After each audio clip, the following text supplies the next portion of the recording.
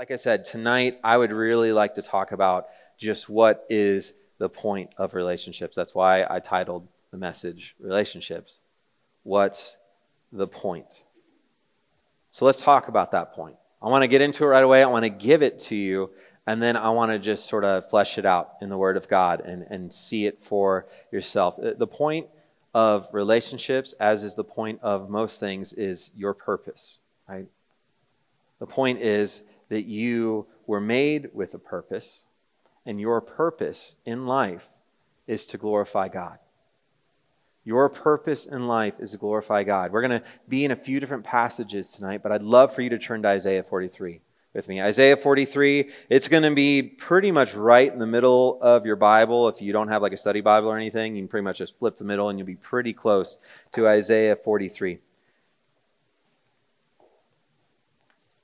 As you're turning there, I just want to tell you what you're seeing. The book of Isaiah was a prophet, and he's speaking on God's behalf to the people of God, and he often starts his chapters with, "Thus says the Lord." Just like here, if you're looking at the very beginning of Isaiah 43, it says, "But now, thus says the Lord." So we should be reading this from the point of view of God to his people.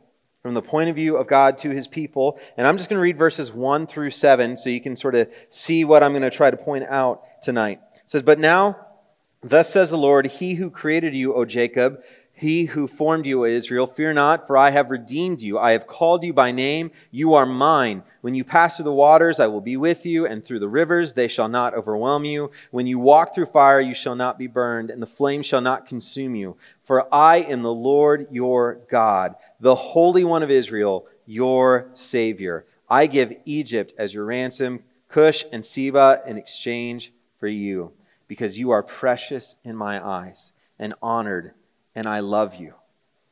I give men in return for you, peoples in exchange for your life. Fear not, for I am with you. I will bring your offspring from the east and from the west. I will gather you. I will say to the north, give up, and to the south, do not withhold. Bring my sons from afar and my daughters from the end of the earth.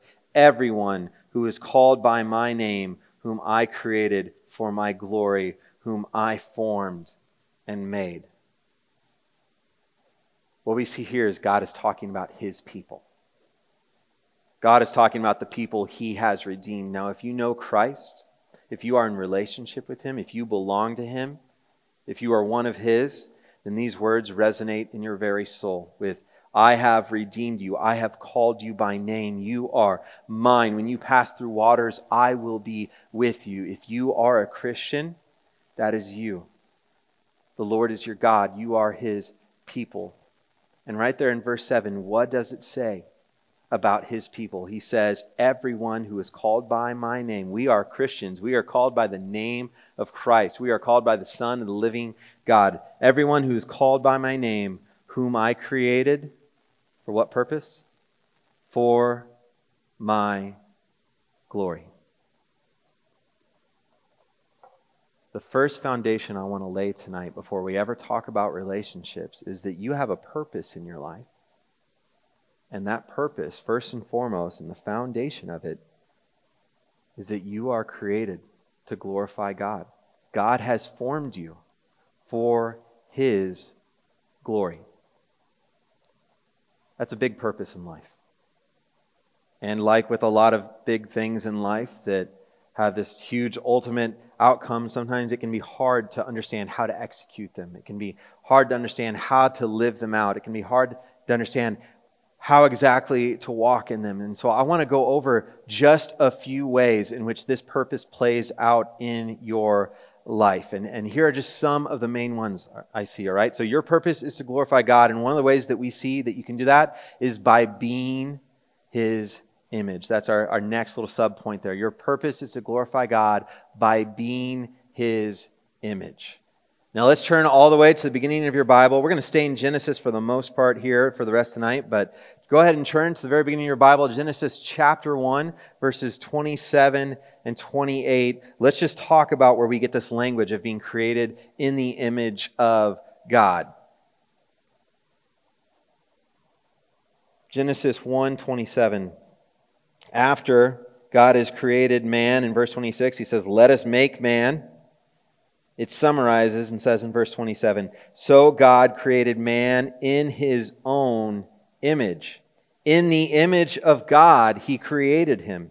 Male and female, he created them. And God blessed them. So he blessed the male and the female. And God said to them, be fruitful and multiply and fill the earth and subdue it and have dominion over the fish of the sea and over the birds of the heavens and over every other living thing that moves on earth. If you've grown up in the church, it's no surprise to you the language of being made in the image of God. The imago Dei, made in his image. But I want to talk about what that looks like, because understanding what it looks like to be made in the image of God helps us understand our purpose of glorifying God. So I want to put it to you in this illustration. In Scripture, the word used for image, one of the ways that would be best to describe it is sort of how we view photos, how we view pictures. Many of you have taken pictures. Half of you probably today when Be Real went off, you took some pictures and you took different sides and captured where you were. And one of the reasons we take pictures is why? Because we want to capture a moment in time, but not just that, we want to capture the likeness of who's in the photo. Right? We want to capture what we looked like in that moment, what we were expressing, who we were. And when we look at a photo, when we look at a picture, if like I'm going through and I'm showing people pictures of my kids and I'm like, this is AJ and this is Bella and this is Tara.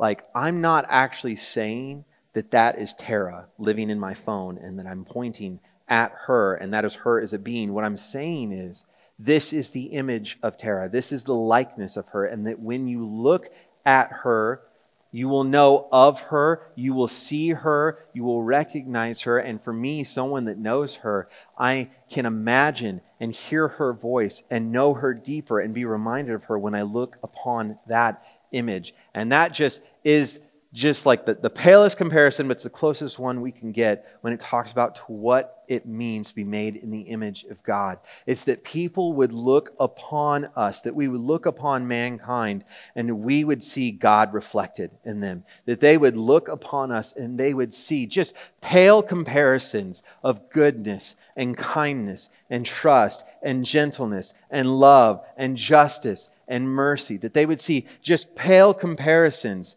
of who the Creator God is and who the Sustainer God is. Like, that is what it means to be made in his image, that people would look upon people, right? That they would look upon us as the Imago Dei and know God and see him and be reminded of him and maybe hear his voice and remember his actions.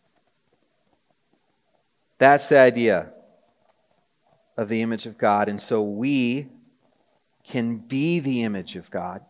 Like, we're made in the image of God, but we can be the image of God by reflecting his glory. Let me say it again. We can be the image of God by reflecting his glory. And God has actually given his people a very specific way that they can reflect his glory. And that is through the commands that he has given them.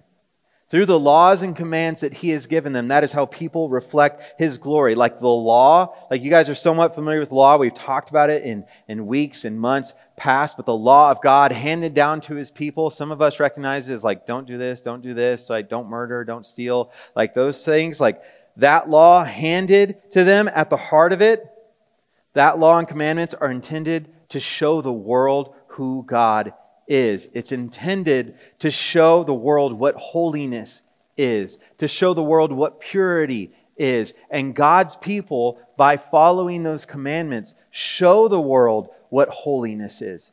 As we strive to be holy like God is holy, we are showing what holiness is. We are showing what purity is.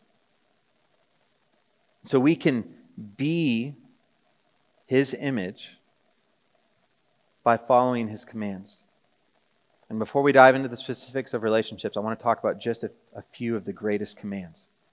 Because once we understand our purpose, this is all going to connect, I promise. Let's talk about a few of the greatest commands. Jesus mentions what the two greatest commands are. He summarizes them pretty great in Mark 12. That's going to be on the screen. Mark 12, 30 to 31, he says, "And you shall love the Lord your God with all your heart, with all your soul, with all your mind, and with all your strength." And the second is this, the second greatest commandment: "You shall love your neighbor as yourself. There is no other commandment greater than these." So Jesus, doing what Jesus does, manages to summarize all the law in two great commandments. Commandments that will allow us to reflect his image and to show his holiness and to fulfill our purpose. And that is to do these things: to love the Lord our God with all our soul, mind, strength, heart, love our neighbor as ourselves. That's what we see as the greatest commandment, to fulfill living his purpose that he has given us and being his image. It's not the only commandment, though. And on top of that, Jesus actually gave us more to do. He extended our purpose. He gave us more specific instructions for our purpose. And this ties right into our second point. We're not just called to be his image and to glorify him by being his image, but we're also called to glorify him by making disciples. By making disciples. We don't need to turn there. I'm just going to quote for you Matthew 28, 18 to 20. That is the Great Commission. You know it. "Go therefore and make disciples of all the nations, baptizing them in the name of the Father, the Son, and the Holy Spirit, teaching them to observe all that I have commanded you. And behold, I am with you till the end of the age." Like Jesus, as he's departing this earth, as he's ending his ministry, as he's telling his disciples what they are to do when he will no longer physically be with them, gives them more clarity on their purpose. And the clarity he gives them on their purpose is to make disciples. So not only being his image, but making disciples is one of the ways that we see our purpose is to glorify God. And on top of that, third, certainly not last and certainly not least, is by keeping his creation. By keeping his creation. And this is where we see it pivot. Go ahead and, if you're still in Genesis 1, go ahead and turn over to Genesis chapter 2 with me just real quick. Genesis chapter 2, we're still in the creation account. We're still in God talking about how he created the world. And in 2:15, it says, "The Lord God took the man and put him in the Garden of Eden." And then look at this line right here. He put him in the Garden of Eden. And then there's a purpose statement. And what does that purpose statement say? It says to work it and to keep it. Lord God took the man and put him in the Garden of Eden to work it and to keep it. We see that from creation, mankind has a purpose. From creation, being made in the image of God, intent to glorify God, mankind has a purpose. And part of that purpose is to work the garden of God and to keep it, to create and to cultivate, to tend to the things of this earth that the Lord has given us. If you go back and read Genesis 1 and 2, what does it say that he does? It says he gives man dominion over earth. That he gives man dominion to take care of it. Let's talk about even the fall, right? In Genesis 3, like Adam and Eve, they really screw up. And God gives out covenant curses to them. But even in those covenant curses, does he say that their purpose is no longer to tend and keep? No, he doesn't. Actually, what does he do? He just says it's going to be harder for them. Right? He tells man that it's going to be hard. By the sweat of his brow will he then grow until the earth. Woman, by the pain of childbirth will she produce. What we see is that God doesn't stop their purpose. But part of the curse is that it will become harder, but it's still there, right? You see how the purpose is still there by keeping his creation. So, we've set all this up. We've set the purpose up. And let's talk about how it involves relationships and why we needed to talk about this in the first place. The point of this, now that you understand your purpose, the next point is to build your relationships upon this purpose. Build your relationships upon this purpose. So, it stands to reason that if we are called to glorify God as the purpose of our life, that purpose shouldn't stop when we enter into a relationship. It didn't stop when Adam and Eve sinned. It didn't stop when they brought death into the world. It didn't stop when they broke the world. It's not going to stop when we enter into a relationship. Our purpose doesn't stop at those times. In fact, it stands to reason that if the chief end of man is to glorify God, that the goal of relationships should be the same.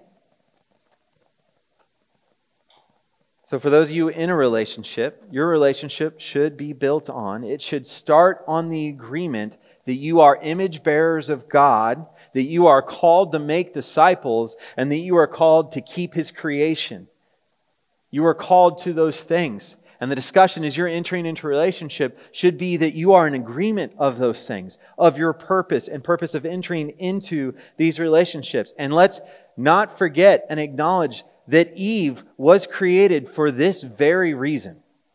Eve was created for the very reason of helping fulfill this purpose. If you look just 3 verses later in 2:18, it says, "Then the Lord God said," Genesis 2:18, "Then the Lord God said, 'It is not good that man should be alone.'" Let's stop right there. Why wasn't it good? Think about that. Why wasn't it good for Adam? We know that the end goal of man is not that he would be happy. We know that the purpose that man is in life is not that he would be happy. It's what? It's to glorify God, to be His image, to work and keep the garden. So if it's not good for man to be alone, why is that? God actually answers it in the next sentence. It's not good that he should be alone. I will make him a helper fit for him. What is she helping? What is she assisting in? What is she coming alongside him in? It's not so that he'll be happy. Woman's end goal is not to make man happy. She's coming alongside to help him in the purpose that has been given to him. Man and woman together in relationship are meant to glorify God and achieve the purpose together. What does He tell them to do? Go forth, be fruitful, multiply, to tend, to keep, to fill the earth with the image of God. Because if we are made in the image of God and we be fruitful and we multiply and we grow, there is more of the image of God across the earth. Like that is the purpose. So, how does this relate to relationships? First and foremost, build your relationships on this purpose. Acknowledge that it's in the purpose. And I want to encourage you, if you're in a relationship and you've strayed from this purpose, or if you're in a relationship and you have never even had it, you've never even had this conversation, I want to encourage you, it's time to have that conversation. It's time to get to it. It's time to open up and start discussing these things with your significant other. If you're interested in somebody, it's time to start having these conversations and get on board. And there'll be more of that in just a few minutes. But let's just start right there, right? That you need to build your relationships upon this purpose. And for those that are not in a relationship, I just want to encourage you. Don't enter a relationship if it's not built on that purpose. Don't enter a relationship if it's not meant on coming together as man and woman. Don't enter a relationship if the purpose is not to glorify the Lord. And we can all think, I don't even need to list them, we can all think of reasons why we might want to enter a relationship that isn't built to glorify the Lord. Don't do it. I want to encourage you. Don't do it if you don't agree that you're image bearers of God, if you don't agree that you're called to make disciples, if you don't agree that you're called to multiply. You don't agree that you're called to be together as one in marriage. So that's the first one. Second encouragement and thing that we need to see is not only build your relationships upon this purpose, but practice this purpose. Practice this purpose, right? Practice the purpose to glorify God.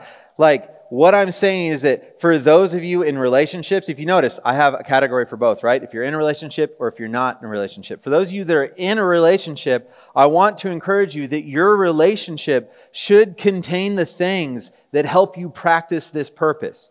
Your relationship between both of you should contain time with God, should contain prayer, should contain time in the Word, should contain time in fellowship, like we talked about last week, like coming together to the body of God, with the body of God, alongside the body of God. Like you need to have these things in your relationship that cause you to practice the purpose of them. You can see how they would cause you to fulfill your purpose when you are together and you're reading God's Word, like I just showed you. Like I showed you in God's word what the purpose is of man. And when you're reading it together, you can't deny what it says. And you need to come around it together as a couple. When you're in prayer together, guys, you're meant to be unified. You're meant to be together. You're meant to be growing in relationship. One of the greatest ways to do that is to pray together. To have soft hearts to the Lord together. To seek Him together. It is really hard to hate someone you pray with. It is really hard to be angry at someone that you consistently pray with.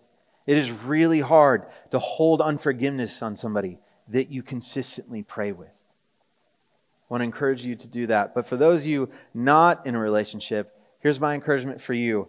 You need to have these practices in your life. Your life needs to already contain these practices because they're not just going to magically come because you meet a cutie. Okay? You're not just magically going to open up and start praying because you meet someone you like. You're not just going to all of a sudden get more knowledge of the Word of God and understand Him and know Him deeper just because you find someone attractive and you think you might have a shot, okay? Like, I want to encourage you, put these practices in your life right now so that when you come together with someone, so that when you meet them, so that as you grow in relationship, those things would come together. Now, I came up with a little list of cheesy sayings about this, all right? Now, here's what I'm saying. They're cheesy, but the reason that they're said so often and makes them cheesy is because they're still true. And I know if any of you have ever attended any kind of youth group that's ever had a message on relationship purity, you've probably heard one of these, but let's just get them out of the way so you know it's all in the same vein. You can't cross the same finish line if you're not running the same race, okay? If you two don't know God and both know God, you can't cross the same finish line. I had to figure out this one. This is from Craig Rochelle. It says, become the one you were looking for is looking for. Say that again. Did I get it right, Richard? Become the one you were looking for is looking for. I'll let you think on that one. Okay, that's a proverb. You rest on that one. Here, if you're running towards Jesus, you should be able to look beside you and see them running to Him too. Right? These are all really cheesy ways to get across the point that these practices need to be in your life. And you should desire a person in your life that the practices are there as well. So, practice this purpose, and last, but certainly not least, defend this purpose. Like if your purpose is to glorify God, then you should defend this purpose as well. Is that there? Nope, it's missing. Oh, there it is. Yeah, all right. I was like, I know it's there. It's in there somewhere. All right. Defend this purpose. The reason I put this in here is because sometimes we get to a point where the purpose can't be recovered. I'm speaking to those of you in relationships right now. If you're at the point in your relationship where this purpose can't be recovered, where either you've had a conversation, you're trying to have conversations, or you have a conversation a week from now, and they're not on board. They're not on board with this. They're not on board with literally what God said He made you for. And they're not on board with living it out and encouraging one another. I want you to defend the purpose by ending the relationship. Now, if you're married, that's a whole other thing. I'm looking at some married people. Do not end your relationship if that's the case. Let's talk and have counsel. But for those of you that are not married, that might just be in a relationship, I want to encourage you to end it. Okay? If it can't be recovered, if the gospel has been spoken to one another, and there is refusal to come together on the purpose of why a relationship exists, it's time to be done. It's time to defend the purpose and live out the purpose that God has given you. The application for those of you not in a relationship, don't start it. That one's pretty easy, right? Don't start it. Just end it. Maybe you're starting to text somebody, maybe you're starting to talk to somebody, and it's already starting to become obvious that like this is not going the way that you know that it should go. Just stop. End it. End it now. Last one's a bit of a gut punch, right? Just, hey, it's a way to end a message. Yeah, just break up. It's fine. You know, like, I get it. But that's how much we should be fervent about the purpose that God has given us. That's how much we should be fervent about who we choose to spend our life with. That's how much we should be fervent about the things that we have, because we have a short time that has been given to us, but we have a huge purpose that's been given to us, and we need to live it out. So your purpose is to glorify God, to build your relationships, to practice this purpose, and defend this purpose. And I wanted to end with one final illustration out of Scripture, just to so you know this wasn't just me saying. 2 Corinthians 6:14. I told you last week I would mention this. 2 Corinthians 6:14. Speaking of those that are going to be married, are in relationship, are married, says, "Do not be unequally yoked with unbelievers. For what partnership has righteousness with lawlessness? Or what fellowship has light with darkness?" Now, let me explain this just a little bit. What does yoked mean? If you don't know, really, the definition is back in the days of agriculture and farming. This was a really great illustration back then, because they would have two oxen side by side, and they would put a yoke on them, which is like this bar that connects them together and causes one not to go further than the other, and one not to go right while the other's trying to go left. Like, it kept them together and it kept them going the same way. And it's sort of weird that Paul would use like a livestock illustration to talk about marriage, but it's a really good illustration, because what is it saying? It's saying if you're going to be with somebody, then you need to make sure that you're locked down on the same purpose. The yoke that it's talking about that keeps them together, that causes them not to stray right or left or one to go faster than the other, is the purpose that they've been given. That's us. Right? We've been given the yoke. We've been given the purpose of glorifying God. And what we want is that yoke to fall on somebody with us that's on board with having it, on board with going the same direction, not going left or right, going there fast would be really great, but not going too slow, right? Like being together in it. So the reason I bring that up, like I said, is because I want you to see in Scripture. I want you to see in Scripture that what I'm saying, that when I say Isaiah 43:7, and then you see 3 points that don't have verses next to them, that they are biblically rooted. And that I am preaching out of the Word of God. And if you have any questions about that, I'm here afterwards. I'd love to help you with any kind of specifics. I'd love to talk you through any of this, or get connected to someone that maybe can answer even more questions. All right, let me pray for us. Father, thank you so much for your Word. Thank you for the opportunity to talk about this. Lord, I pray that this was a felt topic. I know it was. I know I received many questions on it. I know it's something that many people question and wonder. And Father, I pray that just having these foundations, just having the core value of what it means to be made in your image is enough for us to understand what it means to be in a relationship with someone else that's in your image. I pray, Lord, that you would give us the strength to say what we need to say to significant others, that you would give us the boldness in seeking the right person when it comes to being in a relationship, Lord, that we would truly find helpers fit for one another. I pray that we would see more people come to know you through godly and healthy relationships. I pray that we would see people be fruitful and multiply, and there to be more Christians in this world, Lord, because they were raised by godly parents who were married together for the same purpose. And Lord, I ask that anything I said here tonight, if it's not according to your word, that it fall short, Lord, that it have no impact whatsoever. And Lord, that anything that is your word that's eternal would have its eternal impact and not be found empty, Lord. It's in Jesus' name that I pray. Amen.